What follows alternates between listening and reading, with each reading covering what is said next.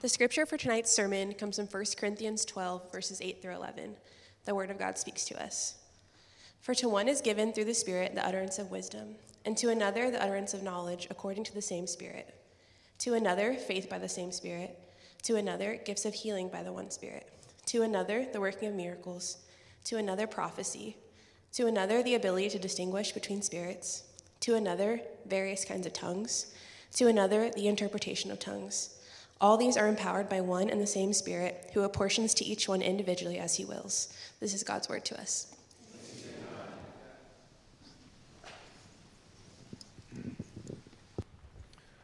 Well, good evening, everybody.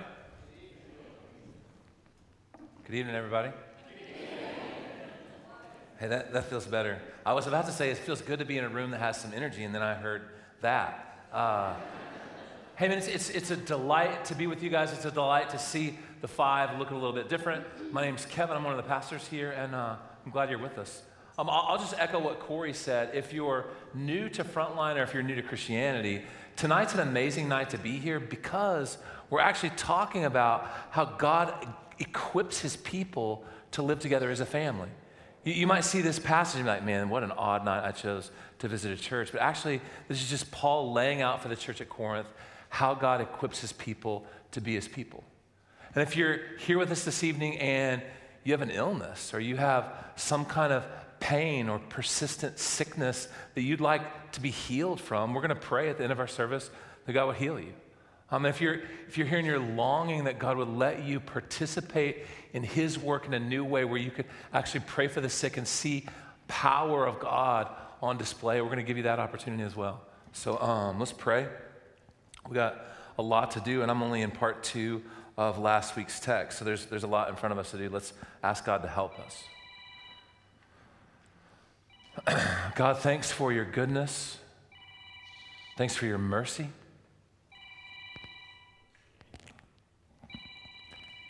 And I just ask that you would continue to be with us tonight. We don't ever have to ask you to be present. You're always here. There's no place we can go to escape your presence. I just ask that you would make your presence known to us. For people that are standing on the edge or leaned back against the wall, God, I ask that you would welcome them in. Oh, you're fine.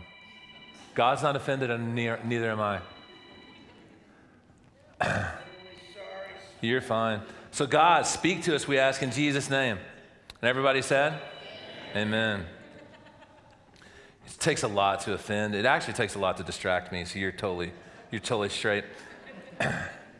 Okay, hey, in 1994, there was a New Testament scholar by the name of Gordon Fee, and he published a monstrous book. It looks like a dictionary or encyclopedia, and the title of the book is God's Empowering Presence. And the focus of the book was a comprehensive study of the ministry of the Holy Spirit in the letters of Paul.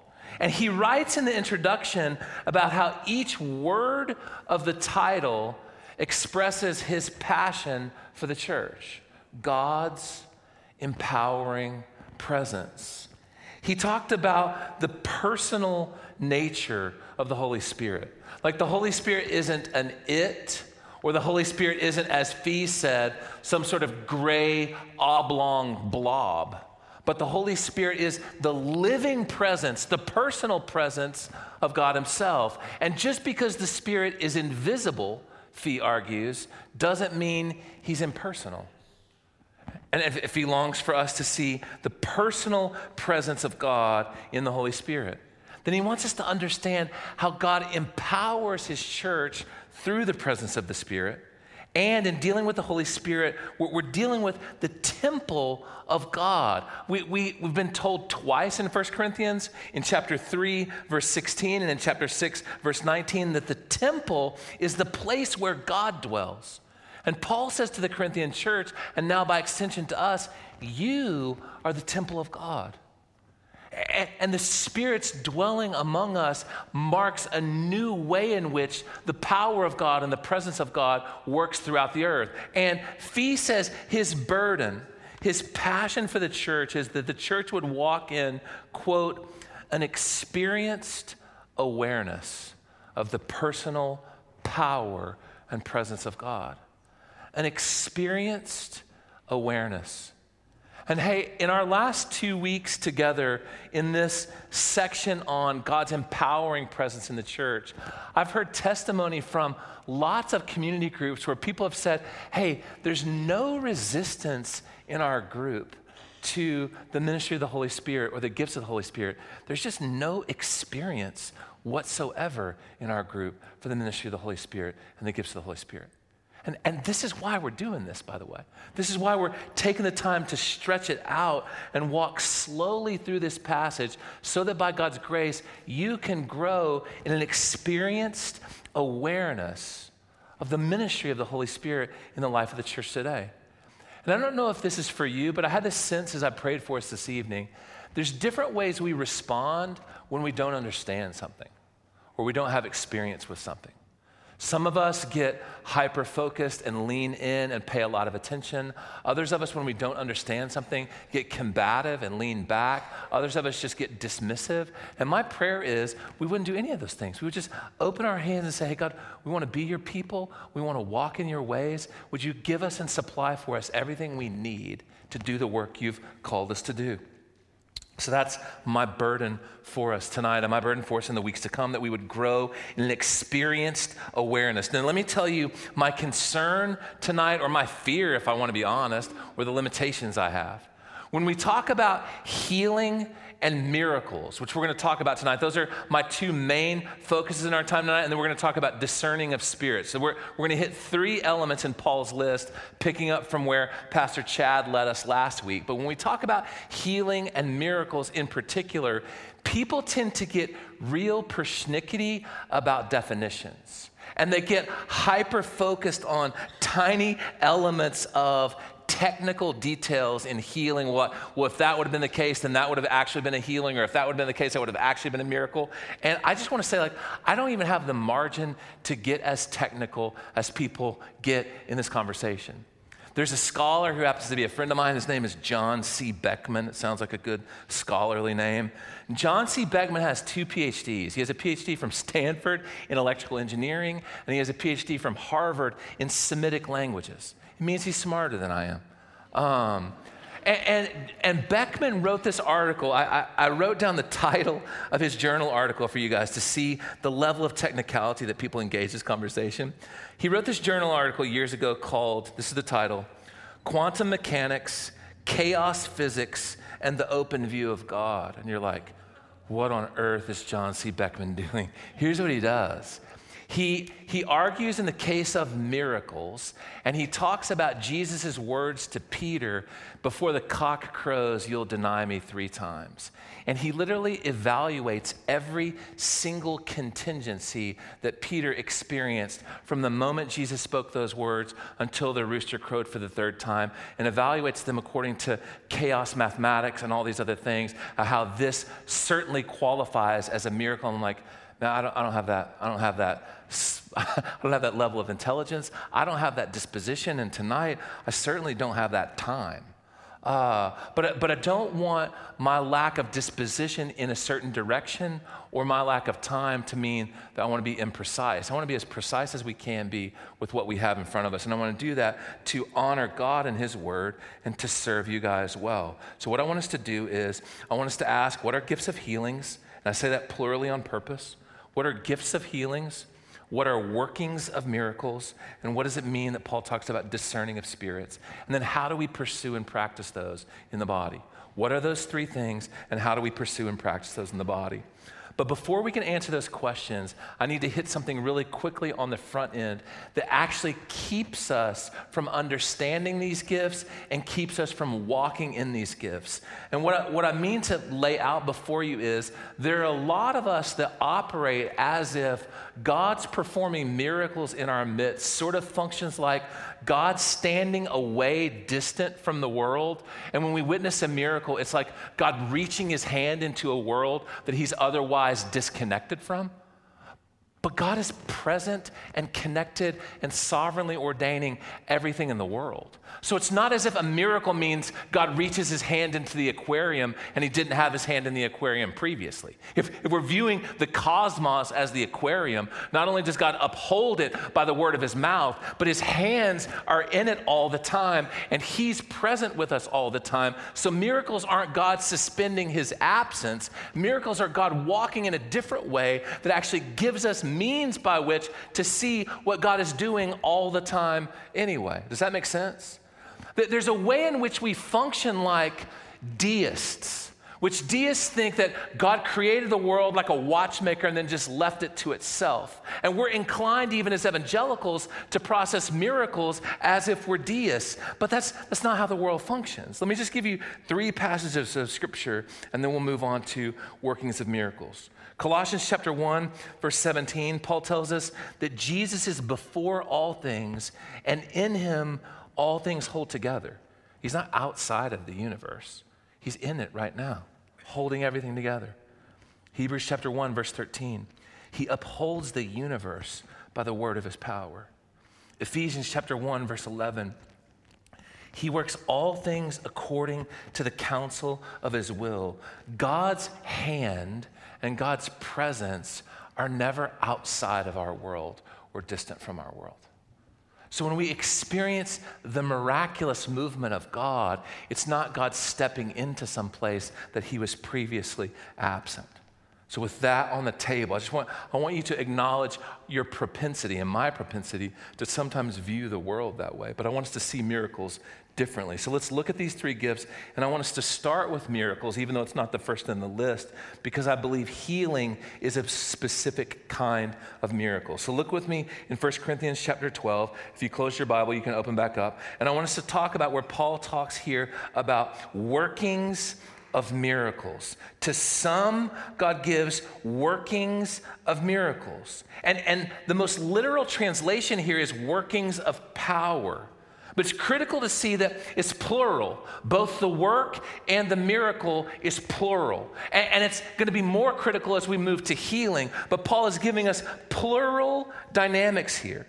And the best definition I can give you of workings of miracles is a special divine action. Craig Keener, in his book on miracles, he says that miracles are paranormal functions, not in the psychic sense or like X-Files sense, but in contrast to that which is normal or ordinary. There's a normal or ordinary way in which God is constantly at work in the world, and then there are paranormal ways in which God works in the world, not to signify he's present where he was previously absent, but to heighten our awareness of his presence in that moment. Let me read to you a quote by Lewis Smedes about this reality. He says this: in the biblical view, a miracle is a signal that God is, for a moment and for a special purpose, walking down paths he does not usually walk. A miracle is not a sign that a God who is usually absent is, for the moment, present. It is only a sign that God, who is always present in creative power, is working here and now in an unfamiliar style. So what are examples of miracles? And what I wanted to do tonight is just give you a couple from my own experience, or some that flow from people that are connected to me. Because I fear sometimes that when we talk about the miraculous, we talk about the ministry of the Spirit in the church, we default to like quoting books from the Second Great Awakening or something else, or the Toronto Revival, or the early days of the renewal movement in the Vineyard, and we stop realizing that God's doing this stuff right now. I have a dear friend named Patrick. He died a couple of years ago of cancer. But I have a dear friend named Patrick who, when I first met him and he told me his story, I've never encountered the hand of God on someone like this in my life. And I said, Patrick, how did you meet Jesus? And he laughed at the lunch table. He said, I'll tell you how I met Jesus. He said, I was making tons of money and I was in utter depression and despair. And he said, I got things in order in my life. I was connected to no one. I had not a single friend. I didn't want to inconvenience my boss at work. So I took vacation from work, having no intention on going on vacation, but having every intention of killing myself. He said, I packed up everything in my apartment so as not to be a burden to my landlord. I wrapped up stuff at work. I sat down for an evening. I ate a meal I wanted to eat. I drank a bottle of wine. I played a record I wanted to play, and I was going to take medicine. He had stolen an IV from the hospital. He was a nurse, and he was going to kill himself. And as he's preparing to give himself the IV, his phone rings. He said, no one even had my phone number. I don't know who this was. He answers the phone, and the voice on the other end of the phone says, hey, I have no idea where you are. I have no idea what time it is. All I know is it's 1 o'clock in the morning where I live, and God woke me up and gave me your number and told you, Patrick, choose to live. That's a miracle. That's a miracle. And Patrick led so many people to Jesus and walked with so many people in pain and suffering, bearing out the miraculous fruit of God in his life there. It's a miracle. It's a miracle. I called a friend last fall. So I lived in Oklahoma City this time. I called a friend who I knew was traveling to a country in the Middle East, a closed country in a dangerous place. And I called him thinking he was leaving the next week just to tell him I was praying for him. And he answers the phone and he says, I have no idea how your call got through. I don't have time to talk. Please pray. We're being arrested. He was already in the country.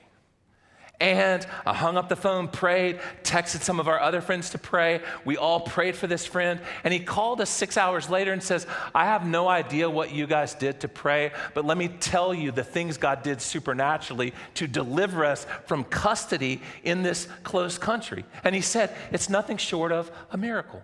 It's a miracle. It's God actually walking in a different way. It's not as if God wasn't involved in that man's life or the team that was sharing Jesus with these people in a closed country. It's God chose to shine the light on his work in a different way.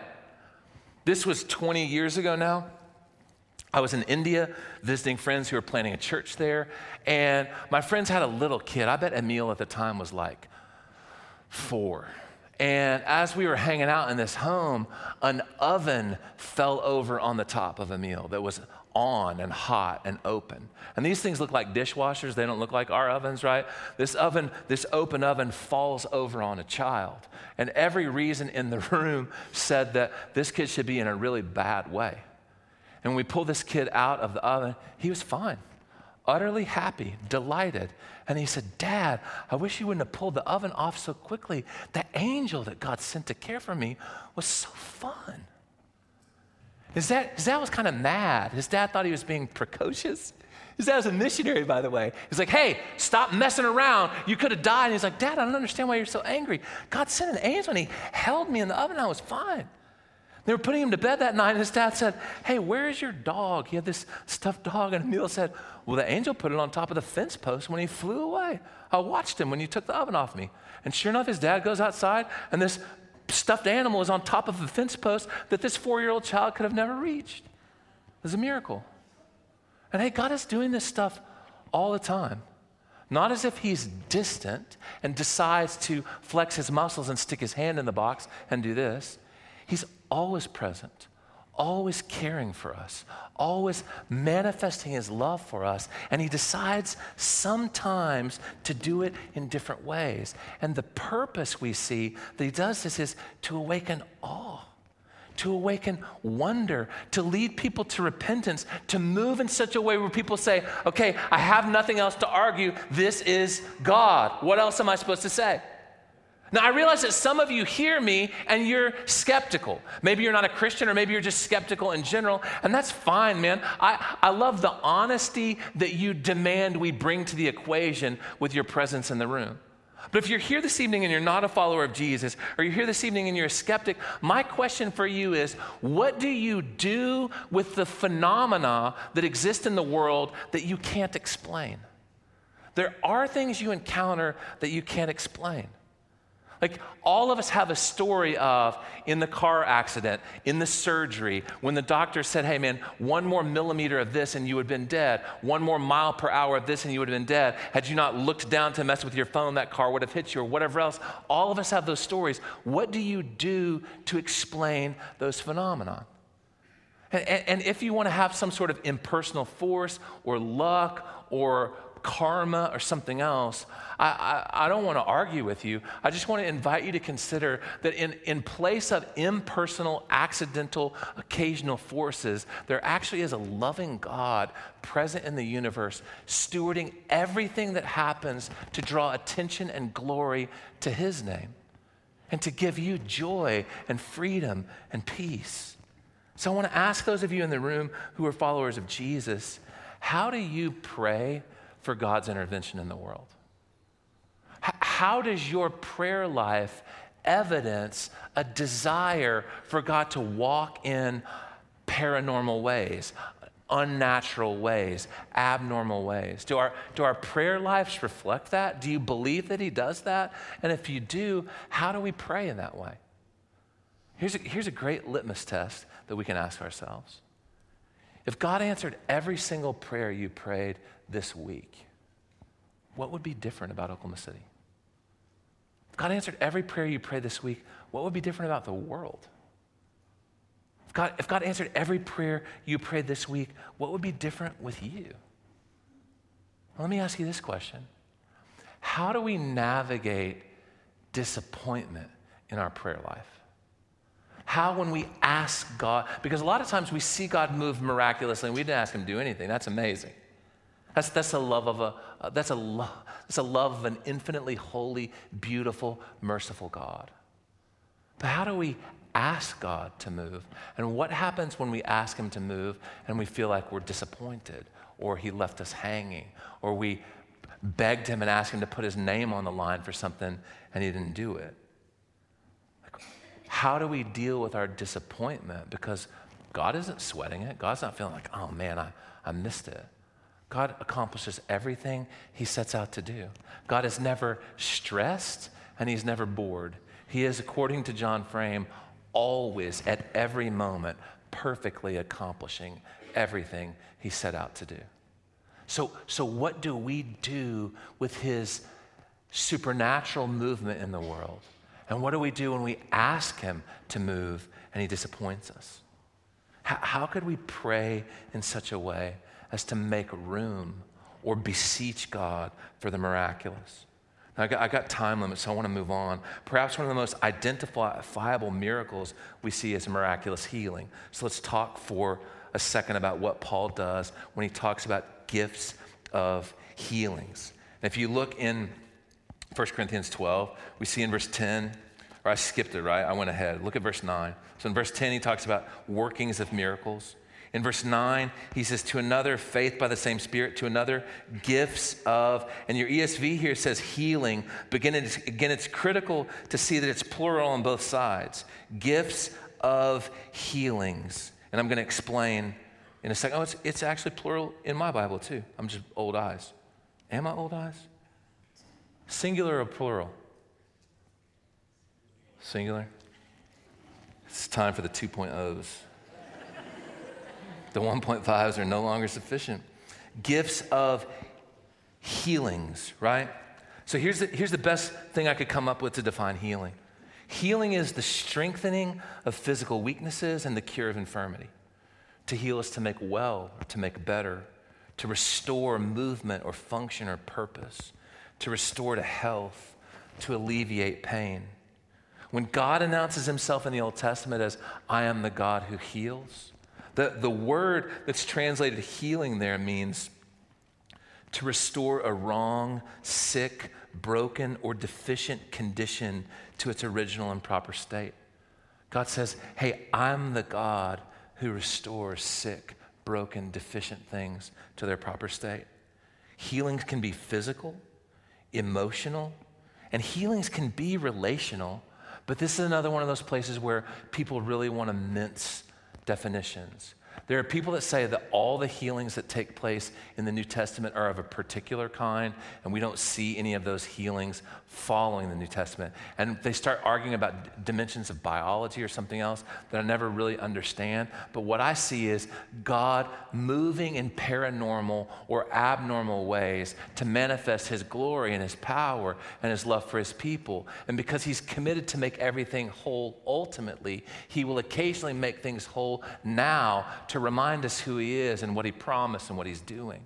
He is the God who heals. And Paul tells us that the Spirit of this one God gives to his people gifts of healings. And I've said this several times, both sides are plural, and here's why. Let me just read to you this quote from D.A. Carson in his book, Showing the Spirit. This strongly suggests that there were different gifts of healings. Not everyone was getting healed by one person. And perhaps certain person with one of these gifts of healing could, by the Lord's grace, heal certain diseases or heal a variety of diseases, but only at certain times. I think Paul is being really adamant to say it's not as if there's a gift of healing and God gives someone a gift of healing and they can walk around and go, you're healed, you're healed, you're healed, you're healed. I listened to a speaker when I was in college who was critical of the gifts of the Spirit say, there's no such thing as a gift of healing. He said if there was a gift of healing, someone who had it could just walk in a hospital and empty the hospital out. And the pastor who discipled me grabbed this speaker after the night, and I stood there eagerly listening. What's he going to say? And he said, hey, brother, I disagree with you firmly. First of all, the scripture doesn't say there's a gift of healing. The scripture says there are gifts of healings, which means even Paul couldn't heal all his friends, and maybe Paul couldn't heal himself, we see in 2 Corinthians 12 and 10, right? But he said, furthermore, I believe you have a gift of teaching, and not everyone in this room learned today. He said, I didn't learn anything from you today, and I believe you have a gift of teaching. When Paul highlights the plural nature of gifts of healings, he's saying that the Spirit of God disperses multiple gifts for multiple kinds of healings at different times, and we're never going to be able to put God in a box and say, oh, that person has the gift of healing, just let him touch you, just let him touch you, he'll clear out the hospitals. No, God doesn't give a gift of healing, he gives gifts of healings. And we see in the scriptures, we see throughout church history, we even see in the life of Frontline right now that God will occasionally give gifts of healings to a particular person where a person can pray for multiple people and multiple people get healed. Or a person will pray for multiple people and one of them will get healed. Or a person will pray for multiple people and it's like, hey, have you noticed that everyone you pray for that has separated shoulders, God heals them? People are like, no, I never even noticed that. It's like, hey, is it possible that the gift that God has given you is a unique manner to move towards people with shoulder problems? Let's pray for them right now. We've actually seen that happen presently at Frontline South, where there are people that have had words of knowledge for people with headaches and lower back problems and shoulder injuries, that God has given gifts of healings to those people, and we've seen multiple backs healed, multiple shoulders healed, multiple people healed of headaches and conditions. It's like, well, why can't they heal everybody? Well, that's not the way God works. Gifts of healings. When we see healing in the New Testament, we don't know the extent of the healings.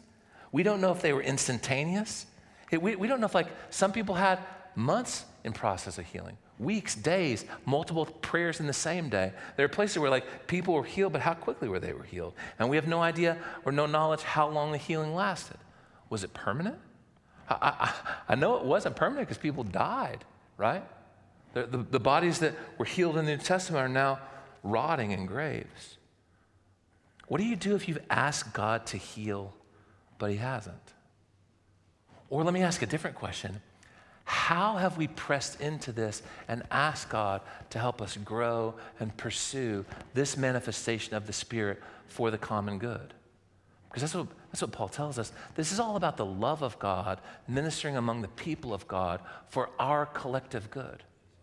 What might God do to provoke you to pray for the Spirit to give you particular gifts for particular healings so that God would be glorified and we could celebrate the goodness of God together? Here's a question I feel like we got to ask in a conversation like this. Why doesn't God heal? Because there are times when we ask him to heal and he does, and there are times when we ask him to heal and he doesn't. And I just put a couple of scriptures together. I want to be super careful and super nuanced here, and I'll explain why in a second. But I've given you 2, 4, maybe 5 or 6 things that we see in the scriptures of why God doesn't heal. Absence of faith, Matthew 13:58. Now let me be super careful, because I remember I had a friend who wanted nothing to do with God in Chicago. His mom died, and after his mom died, some dude came in the hospital room and announced to my friend, if you would have just had faith and your mom would have just had faith, none of this would have happened. Balderdash. That dishonors God, that violates the truth of the scriptures. That's not how God works. But we see the scriptures clearly say, hey, Jesus couldn't heal people because there wasn't faith present for them to be healed. So there is some element of like connection between God's healing and not with faith. James chapter 5, verses 15 and 16 says that sometimes the cause of God not healing us is absence of repentance. Confess your sins so that God will heal you. James chapter 5, verse 6, absence of desire. James chapter 4, verse 2, absence of request. Hey, sorry, it's not James 5, 6, it's John 5, 6, which is a crazy story. That's the Bethesda pool sitter, right? When Jesus comes to the lame man at the pool of Bethesda and he asks him a question that seems outlandish to me. Do you want to be healed? Why is that outlandish? Because everyone that was at the pool of Bethesda was there because they were sick. It's the only reason why you went to the pool of Bethesda. You wanted to get healed. And Jesus says to this guy, do you want to be healed? Why is he asking that question? And the guy comes up with all kinds of answers. No one's here to carry me down to the waters. People get in front of me in line. And is it possible that that guy had so identified with being sick and the accolades it brought him, he didn't want to be healed? John chapter 5, that's Bethesda pool sitter. Absence of request. James says you have not because you don't ask. Or maybe there's just an absence of our understanding into the broader workings of God, Romans 8, specifically Romans 8:28. Is it possible that if a God is sovereign over all things and desires to give us all gifts that are good, if we ask him to heal us and he doesn't, it's because he wants to give us something better? Like, what on earth could he give me that's better than healing? The answer is like, I don't know. Listen to Gary Best in his book, Naturally Supernatural. He said, our great encouragement is that we can't heal anyone. If anything is to happen, the critical factor will be God's faithfulness. What we can do, however, is love, and then simply reach for all that God will gift us to do. I love that he says what we can do is we can love people and we can reach for all that God would gift us to do. Could we have the courage to ask God to increase love in our body? God, would you give us more love for your name? Would you give us more love for your people? And would you let us in love move towards people and ask a loving Father to give us gifts to distribute to one another? That's what this chapter is all about. It's not how can you become famous and powerful in Frontline Church through your manifestation of the power of the Spirit in your life. The question is, how can God use us to bless one another with the overwhelming bounty of all the riches in Christ Jesus? The common good. Where are you reluctant to ask the Holy Spirit to manifest his presence and power to heal in your life? Are there places where you're like, man, I don't want to ask for that? Places that are too big? And I can pray for smaller stuff. I can't pray for that. Are there places for you that are too small? It's like, man, I can pray for cancer. I can't pray for that. What if God gave us the courage to not let anything be too big or too small? We'll pray for common colds, and we'll pray for cancer, and we'll pray for paralysis, and we'll pray for, stuffy nose. What would hold us back from asking God to manifest his glory, to manifest his love, and to grow us in love for the common good, and just asking him to give us gifts, which at the end of the day, if we're asking him to give us himself, he'll never let us down. He may not heal everyone that we ask him to heal, but he'll never let us down. And I, by the way, would rather us pray for hundreds and thousands of people to get healed and see him heal a handful than never pray for anybody and never see anybody healed. Like that's what I long for in our body. I just wonder if this is a place in this weird list of 1 Corinthians 12, is this a place where we could read God's word, hear it and receive it, and have the courage to pray, God, I believe, help my unbelief. Help us move and grow and take steps in love and power. And as we're asking God to increase the manifestations of his power, it's critical that we ask him to increase our discernment. So let's look at this final item in my list. You remember we're going to deal with tongues and prophecy later. Chad dealt with words of knowledge, words of wisdom, and faith last week. And I'm with us talking about gifts of healings, right? Workings of miracles.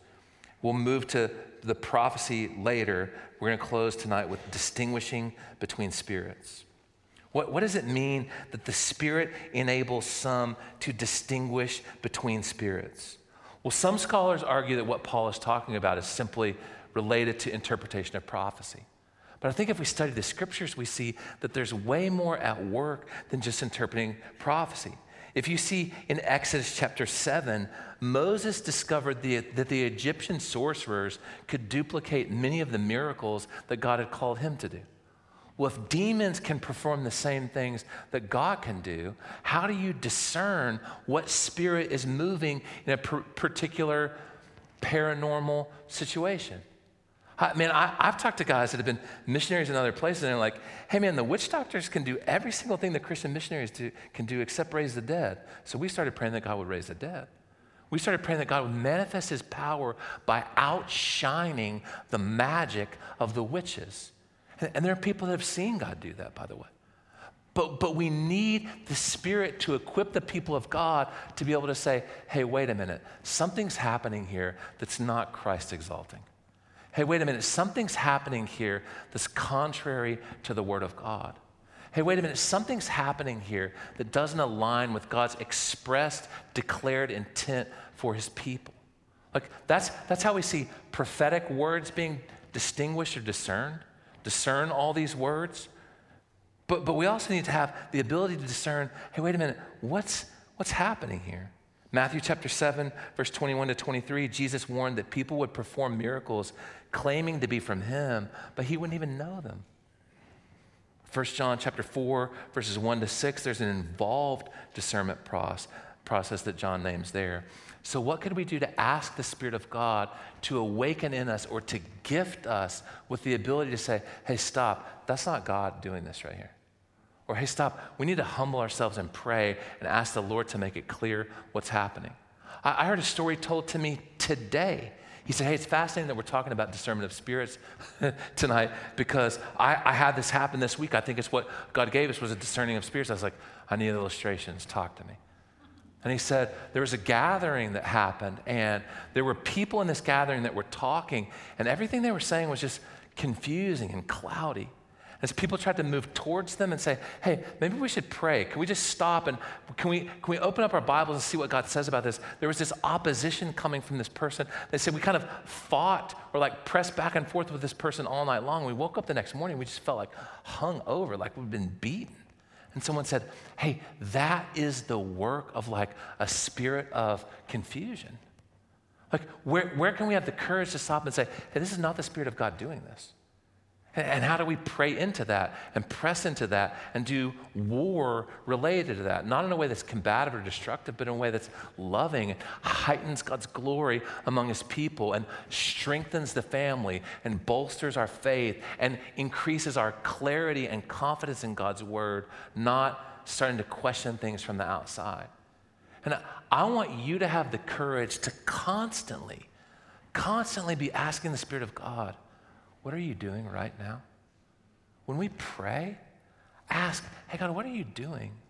If there's places where we can't seem to get past the same place where we're stuck, ask the Spirit of God, God, would you give me a gift of an ability to discern what's happening here? Besides just good gut feeling or something else. Well, that person has really good common sense, wits about them. No, we need the hand of God to lead us and shape us. This is Craig Keener again. I'll read this quote to you. He says, discernment is important not only when distinguishing true prophets from false, 1 John 4, 1 to 6, or true prophets accurate from inaccurate prophecies, 1 Corinthians 14, 29, discernment is also important in hearing God for ourselves. Which, here's the thing. As I read God's word, it cultivates in me a hunger to ask him to do more. God, would you manifest your presence? Would you manifest your power? Would you awaken faith in us to pray and to ask? Would you do more? Would you flex your muscles more? Would you pull back the curtains more so we could see your hand at work? And as I'm inclined to pray that, and as I see the Spirit of God do that, I'm simultaneously urged by God's Spirit to ask to drive us deep in his word. God, would you deepen us in your word? Would you strengthen us in your word? Would you give us deeper understanding of who you are and how you work and how you move so that we can possess the requisite discernment to steward the gifts that we're asking you to give? I simply don't comprehend how people pit the Bible against God's Spirit. It's like, well, if we read the Bible, we see his Spirit at work, and we're stirred to ask his Spirit to move and to manifest his presence and power for God's glory and our good. And if we understand what happens when the Spirit of God moves among the people of God, we know that we need to discern the workings of God through the Word of God. It sends me back in the Word. God, would you make us discerning people? Would you deepen our desires, and would you deepen our rootedness? And then would you give us the clarity and the courage to, at every place we stand, ask, God, what are you doing here? And then it brings us back to understanding that spiritual gifts aren't some sort of ability you're endowed with once and forever, but it's moments God gives us to move towards needs. So we ask, God, what are you doing here? Oh, that person's sick. God, would you heal this person? Would you give gifts of healings right now? Oh, there's discord here. God, would you silence the spirit of division?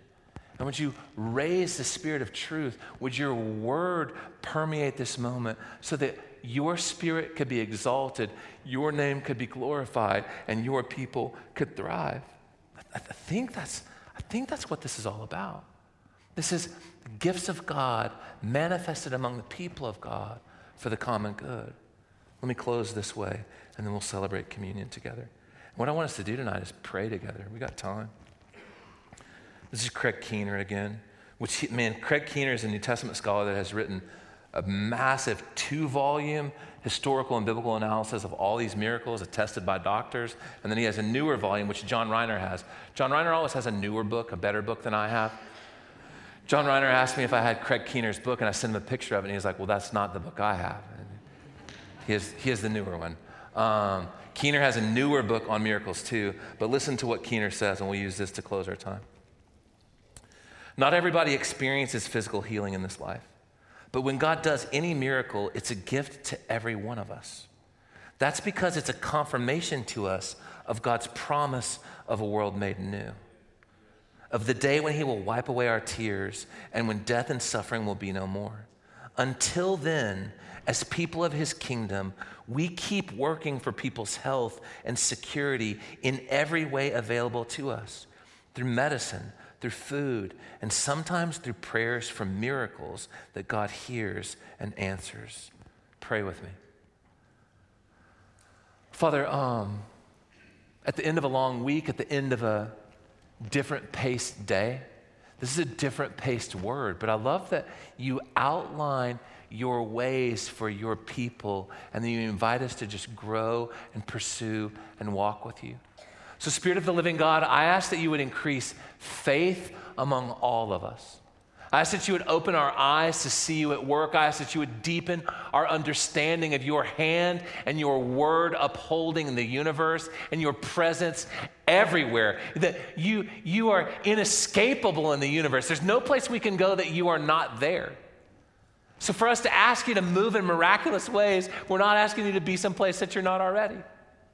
We're asking you to show us, God, we are weak and feeble and dim-witted and dark-eyed. Would you show us as your people your ways, your glory, your power, and would you see fit, God, in your mercy to give the people of Frontline Church the gifts of your Spirit, the manifestation of your presence among us for the common good. Move among us in such a way where we are more delighted in your name, more secure in your identity, and we're healed and more whole. I ask all these things in Jesus' name and for his glory. Amen.